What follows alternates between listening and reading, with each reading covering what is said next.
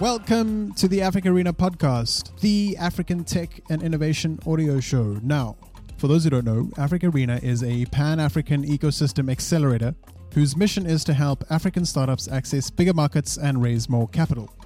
Each year during our tour, we scour the major capitals of the continent in search of the most game-changing startups in each region, which we then bring to our annual summit in Cape Town of November that year.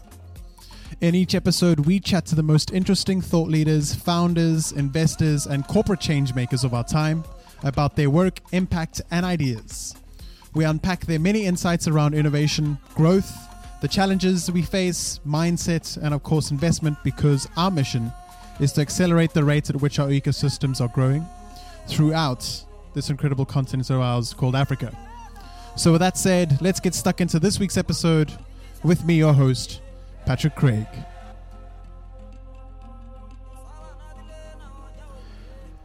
Right, guys, welcome back to the Africa Arena podcast. In this episode, we get stuck into the very hot topic of scaling. Many startups and businesses battle to scale or fail at scaling, and so this episode is dedicated to those who want to learn and those who want to grow. Charles Ojei, the founder of HYBR, dives deep into how to scale, what it takes, what are the many challenges that many businesses face, and what to do next when trying to scale your business. He's joined by a fantastic panel lineup, which was recorded at our 2018 summit, and they introduce themselves, so I won't go and double up, but it consists of Miss Aubrey Hruby from Insider and African Expert Network, Antoinette Prophy, the founder of 88 Business Collective, James from the Western Cape initiative called Wesgro, and Eitan Stern, the director of Legalese. So with that said, let's get stuck into the super insightful discussion around how to go about scaling smartly. Good afternoon, everybody. Really nice to have you all here. We have a very, very good panel, and I'm sure the next 35 minutes would really, really be interesting. I would like to introduce Eitan from Legalese to come up the floor. And Aubrey. Pleasure. And James and Antoinette. Can we give them a round of applause as they come up? Thank you. Charles, where are you going to sit? I'm going to sit. Okay. Yeah. And, good. Excellent. Great. So we're going to start with a couple of introductions to talk about ourselves and also introduce ourselves. My name is Charles Ojei. I'm the CEO of HYBR. We are a Pan-African innovation advisory firm, and we help to scale startups on the continent. So scaling is a practice for us. Antoinette? Hi guys, I am the founder of the 88 Business Collective, and we're an accelerator program for female founders based in Cape Town. Good afternoon, everyone. My name is James Milne. I head up the investment promotion unit at Wesgro. For context, Wesgro is a governmental agency mandated to support tourism, trade, and investment into the Western Cape province. Hi, everyone. I'm Aubrey Hruby. I'm the co-founder of the Africa Expert Network and Insider, and for the last 18 years been helping investors invest in African markets, helping African companies raise money in the U.S., and making angel investments into fascinating startups. Hi, everyone. My name is Eitan Stern. I'm a director at Legalese. We are a legal practice that caters specifically for creative industry, startups, and tech companies. Excellent. You're all welcome.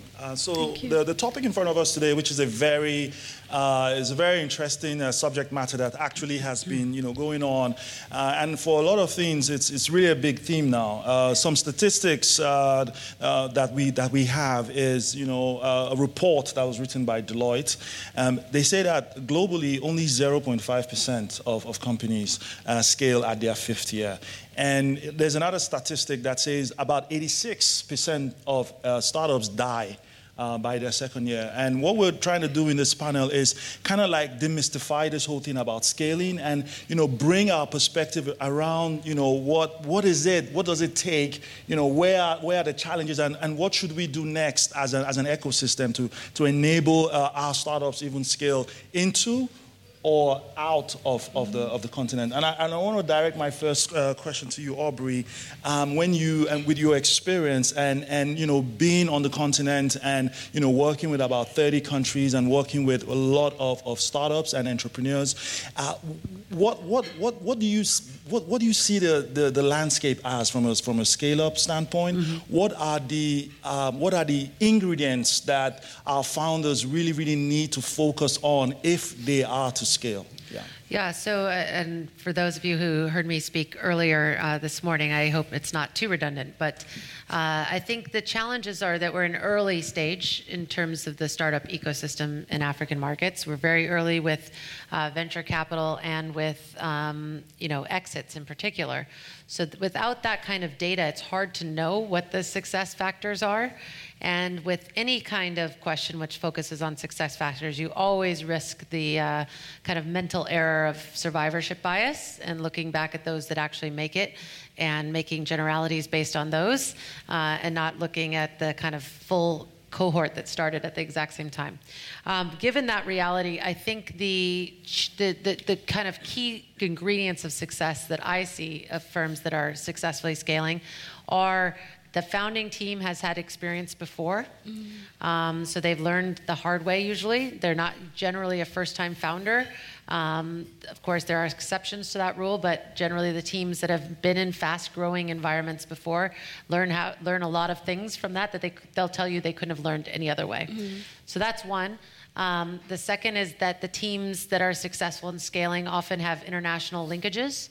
They have connections from their own personal network. They have the ability to bring in the right technology. They have the ability to raise additional money externally. They have the ability to do new market entry. And then lastly, I would say, I have others as well, but I'll focus on the fact that they continually pivot until they find product market fit. Mm-hmm. And it's not like in the US where people talk about a pivot. Pivoting is a way of life in African startups, and they continually pivot till they find that product market fit. And then often that pivoting and that operations is starting out in a larger market, which helps them get scaled domestically before they have to go internationally. So I'm seeing more scaling happen out of South African companies or Nigerian companies or Kenyan companies because they have a larger operating realm to begin with. They can get to a larger sustainable scale before they try to go to new markets. Very interesting. Thank you so much for your insights. And you mentioned the word experience, and it's good we have actually a founder here who's scaling her business. And Antoinette, I want to really kind of focus on you now, and if you can share with us your own journey and some of the, and I'm going to somewhere with this, because sometimes when we read the press releases and some of these things, we see the good picture. And I would love you to also kind of throw some insights in regards, what are the challenges that founders like yourself have to deal with, and these obstacles around even your scaling as a business? Yeah. Thanks, Charles. So I started on this entrepreneurial journey 14 years ago. So talk about experience. I've had some hard knocks, and I've got the T-shirts and the scars to show for it. And in 2010, I had the opportunity to work with Africa's youngest billionaire. So we expanded our ad agency from Johannesburg to Uganda and Kenya. And it was an organic expansion, so I had no sugar daddy, no rich daddy, no struggle daddy, no investor, so we funded that expansion ourselves. And I'm happy that I did it the hard way because I learned so much. That was probably my street MBA.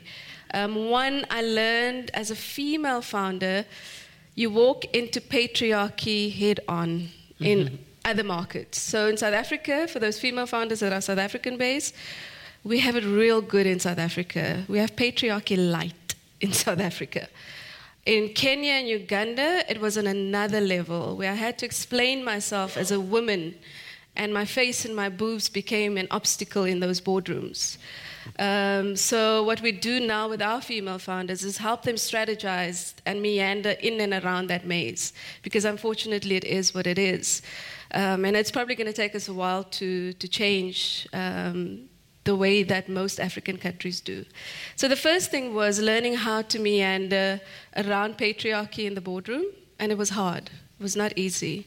And then secondly, it was the fact that, unfortunately, I was faced with my value system. I came head on with my value system because when I started my business in my mother's lounge 14 years ago, I promised myself two things. I will never close a deal on my back, and I will never pay anyone under the table to close a deal. So in East Africa, unfortunately, as we were going towards the bigger deals, it was almost a requirement to pay someone something under the table.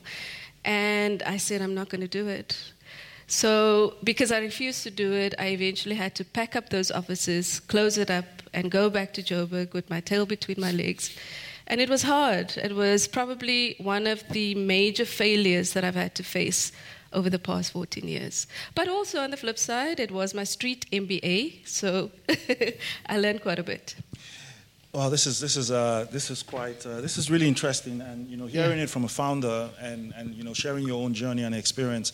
One of the things we look at in scaling, and we teach this, is some of these small smart moves. Mm-hmm. You might not have put it in your playbook, you might not have put it in your business plan, but there are definitely some steps that you took as a founder and some decisions that you made that basically propelled you into the growth that you're experiencing today. Mm-hmm. Would you want to share, from your experience, and obviously to the benefit of some of the founders here, what were those 1-2 critical moves that you made that really was a defining moment for you as a scale-up?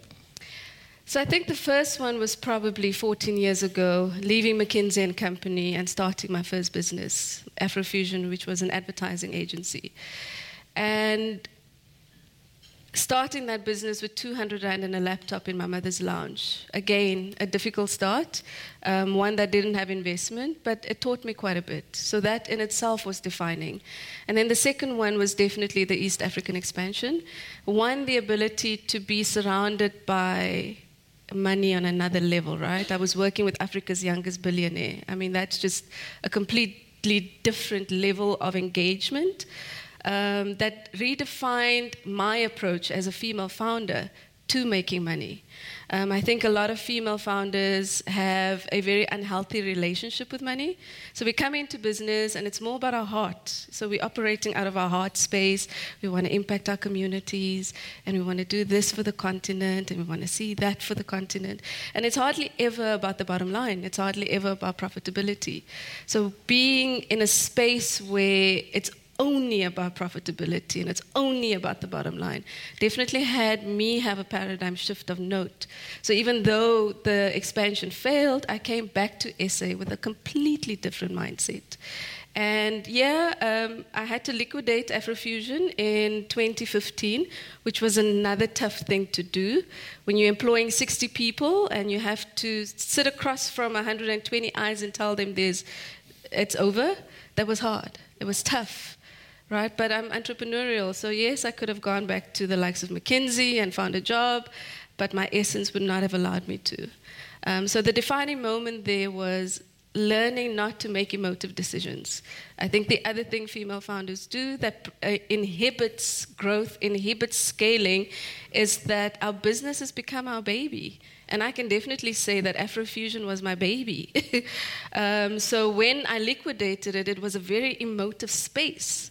So what we do now with our accelerator program is that we get female founders out of that emotive space and help them to move methodically and make strategic decisions for their businesses. Interesting.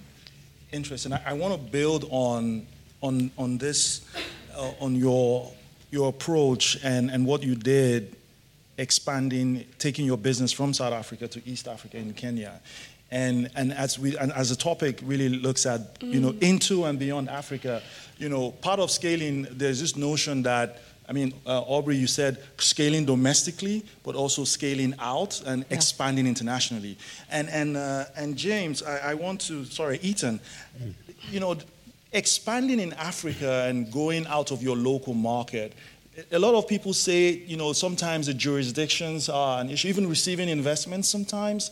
They say, the legal framework of the companies is really sometimes really critical. The jurisdiction that these companies need to play in can also be a defining factor. What are your thoughts from a legal standpoint and from a jurisdiction standpoint? What is it that we need to do differently, or what are the pointers around positioning to scale from a legal standpoint? Okay, cool.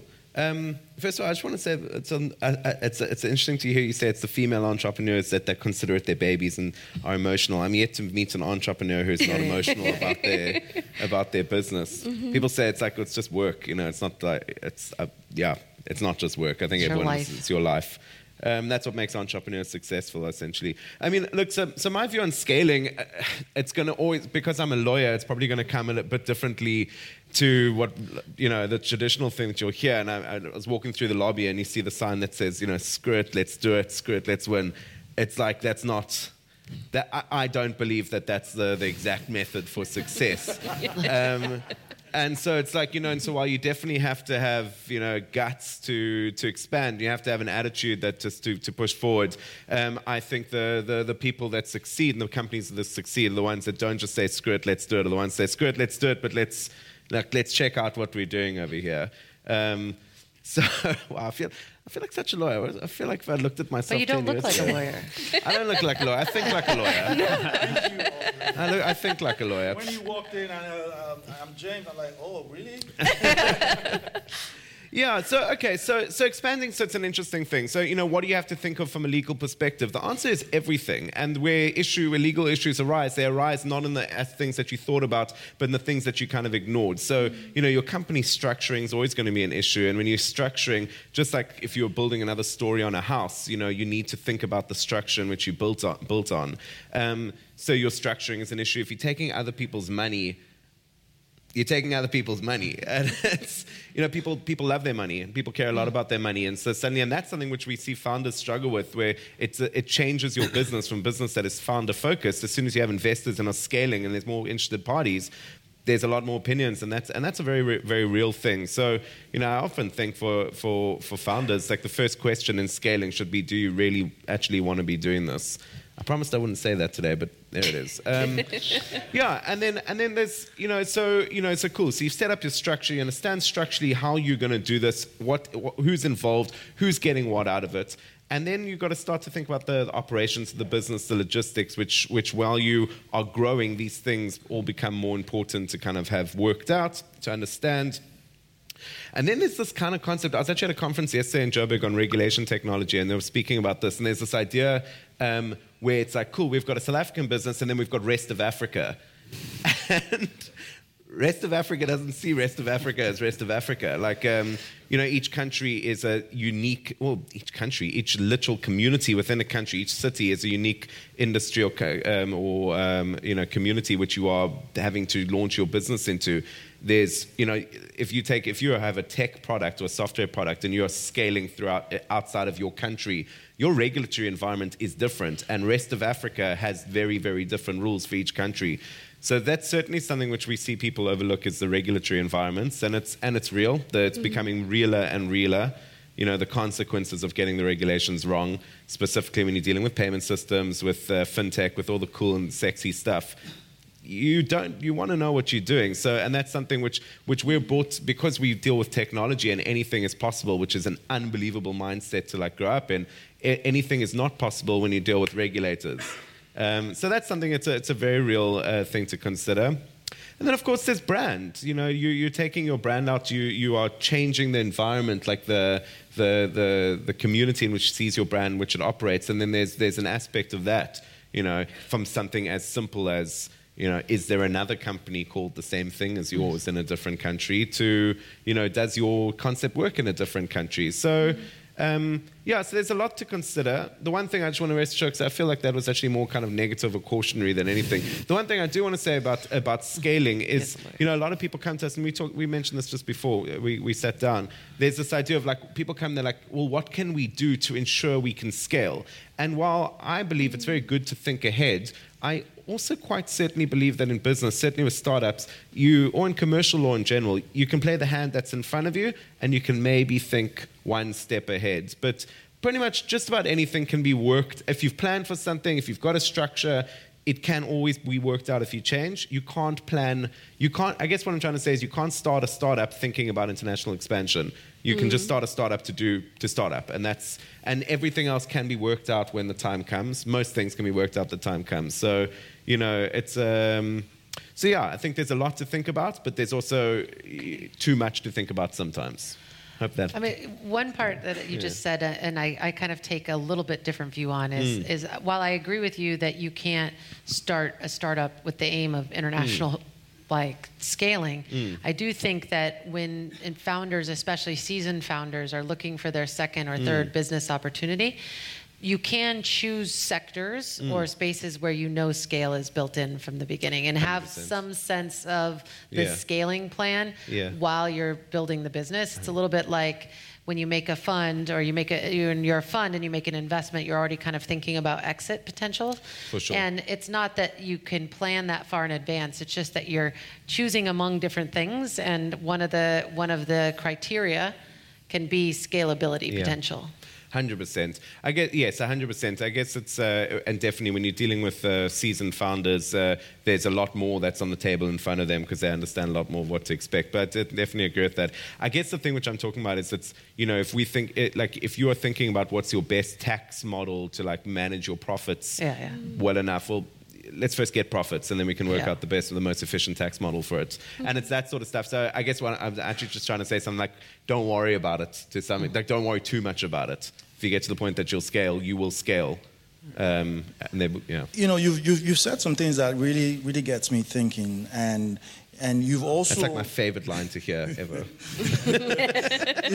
Because this whole thing about jurisdiction, and you also said that, there are two sides of the coin. There's one side of the coin that which Aubrey is positioning in is, you start from day one, but you're also building and thinking about scaling even internationally. Yeah. And sometimes the legal framework on how you set up can play an active role in that. And there are some examples of companies who are doing this. Even when you look at the fintech space, they set up in their local domestic market, but they also set up in an international market. For example, a lot of the Nigerian players, they have U.S. firms.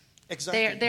They're sitting on a structure that allows them to have a Nigerian firm that's fully owned by a foreign firm, which is their ownership, but it allows them to then get money out of Silicon Valley much easier and transfer it much easier and have it all that kind of thing. Then they have their Nigerian entities set up so that if they get Naira-based investment, they can keep it into that bucket. But there's a lot of very thoughtful structuring that takes place. For sure. I guess that's kind of the... And feel free to side away from this conversation if this is not the way. But I suppose that's the exact sort of thing. So we get a lot of founders, and I guess the key point is here, we might be talking about different types of founders. Exactly. But we get a lot of founders who have heard about these sort of structures, and they've watched one too many episodes of Silicon Valley, and this is becomes a lot of the focus for them. How do we make sure we can get an American investment? Or how do we make sure our money is not held in South Africa because we don't know what's going to happen here? Or how do we make sure we have a Mauritius structure? Everyone needs a Mauritius structure. And then but the truth is, it's often not a priority at the beginning, and you might not. Let's say you get your Mauritian structure or your money in America. If your salaries and operations in South Africa, you're going to have a very difficult company to run, and that's something. I guess in the structuring, but I'm not actually disagreeing with you. I guess in the structuring phase, this is the point which I'm trying to say. There's some planning that is very specific to your company, and there's no cookie cut method of this is how you structure a startup. And so from a legal point of view, I suppose that's an interesting conversation to kind of start off to think how many steps, what can you plan out and what can't you? There's certainly different types of founders, for sure. I'm talking about a pretty elite international type founder who is not on their first startup and who's gone through some of this before. But even with them, often when they're taking in Series A money and they're going from seed to Series A, the venture capital fund will pay for some restructuring. Yeah. Because they'll want them restructured in a certain way. So again, that's the problem you can face when you get there. But then I think there is, to your point, on the cautious side, there are cases where people prematurely try to expand abroad and they don't even own their home market yet. For sure. I mean, people want to know that you're dominant or owning your home market. And so you don't want to like necessarily look away from the home market if you don't have a really solid footing before you go to other markets. Yeah. If I can jump in there, I think it's so important, and you keep saying this, it's so important to plan. To plan that expansion, plan that scaling. And I think a lot of founders or entrepreneurs are usually rushing towards that vision, rushing towards this big thing that they want to build or this billions that they want to have in the bank. Be methodical in your approach and plan that expansion. So have a good team of advisors around you, have a good team, an executive team or a board of directors that can rein you in, and I wish that I had that because I was a bit of a wild horse. So I wish that I had someone that could just rein me in. So just be methodical and strategic in your approach. I'm going to take one or two questions pretty soon, but James? I can't. I've sneakily got away with James being government sitting here, which is a very he's doing what government does best. Sit back. Let the private sector take over. I'm enabling this conversation. That's exactly right. It's an enabling environment. And Aubrey talked about this whole thing about domestic growth. And sometimes we as founders really talk about, we don't have the enabling environment to do this. We struggle a lot. But sometimes it's also about how do we engage with government in a way that can be of advantage to us, whether as investors or founders. What are your thoughts around this, James? Well, I think the conversation's been interesting. It's also why I've been leaning back, is that there's a lot of interesting stuff that's been said that is very relevant to what we do. And I mean, I like the way it's framed, if you look domestically and you look internationally. So number one, domestically, a lot of people look at government and they either hate them, number one, off the bat because they've had regulatory issues, or they don't know how to engage them. And particularly in this sector, when you're looking at earlier stage companies, startups, technology, government equally has been described earlier today as a dinosaur, and it's fairly accurate in most scenarios. There's a lot of old furniture in government that doesn't really understand what the tech ecosystem means and what it works for and what it needs. And as a result, one thing, that when I look at domestic markets and growth and expansion, obviously a key thing that people are looking for is accessing funding. And one of the best ways to access funding on a cheap level is through government grants. Is government doing it right at the moment in South Africa to enable startups? I would say not really. There are grants available, but they take loads of time to access, loads of complexity. It really just isn't a favorable environment for startups. The next component then, if I just park that on the side and then I start to say, okay, what about looking beyond the market? So if you look internationally, government's a little bit more effective here, in my opinion anyway, in that they certainly are quite good at providing support and funding to get companies out from a trade perspective. So taking people to trade shows, getting them out there, pushing the product. But I will say they haven't understood trade and services. So it's easy to take someone with a widget overseas and sell that widget. But take someone with a software program and, people are a little bit confused about what to do. And I think that's why I was interested by your conversation now, because we get a lot of startups coming to us and saying, brilliant, I'd love to join you guys and go to Angola and Nigeria. And you're saying to them, are you certain you have any grip on what you're even doing here in South Africa? And what's going to happen to you when you go to Nigeria and you actually get a good point of contact and you've now got a big contract to deliver on? Are you prepared for that point? So I think, Antoinette, you make a very good point that startups are always often headstrong. They're looking to get out there and promote themselves. But at what point is it right for them to be allowed or supported by government to get out there and enabled into that market? So broadly speaking, as a governmental player, I think government has a lot to learn about how we should be supporting startups. I think year in, year out, there's debates about where should government be? What should government be focusing on to enable the startup environment, the SME environment? I still don't think government's got it completely right. To me, I said it this morning, the key is that government actually does as much as it can to step out the way, to make the regulations work for the businesses and let the businesses start working forward. And then maybe beyond that, you start looking at from a funding perspective, not messing around with government trying to understand particular businesses, but maybe matching with particular funds in the private sector. That means that the money is well understood, well managed, or looking at particular incubators or accelerator programs that can actually take startups in a particular direction. So, say you want to grow a particular sector and then enable that sector into markets where we're competitive. I think that's where government should be looking. So, Wonderful. We're running out of time, but does anyone have any questions? Yes, please. I'll be there right now. Hi, my name is Ian. I'm from Boston Consulting Group. So I'm not a startup. I'm a spy. To see who's doing it right. I guess my question is more to the two ladies on the stage. So even though bottom line to Antoinette's earlier comment she made about heart and getting rid of your feelings side of it, how do we bring more of that heart into startups and to the industry as well? Because even though it's patriarchal and the bottom line is important, it's not one-dimensional. And it's not really sustainable from a future point of view. I think we need, as men, more heart, so teach us. And I would like to hear your perspective on that, how to bring that more into the market. And you're right. And I suppose what we're doing with our female founders is that we bring in that balance, because this cannot override the bottom line, right? So it's just finding that beautiful balance. And so what we're doing, and we call it our village, it's a very diverse village of males, females, all ages, all colors, everything. And so being part of our village, and for the males that come into the village as advisors or coaches and interacting with female founders, the change that I've seen over the past 2 years is that, yes, they become a little bit more, not emotive, but they're tapping into not just that focus on the bottom line.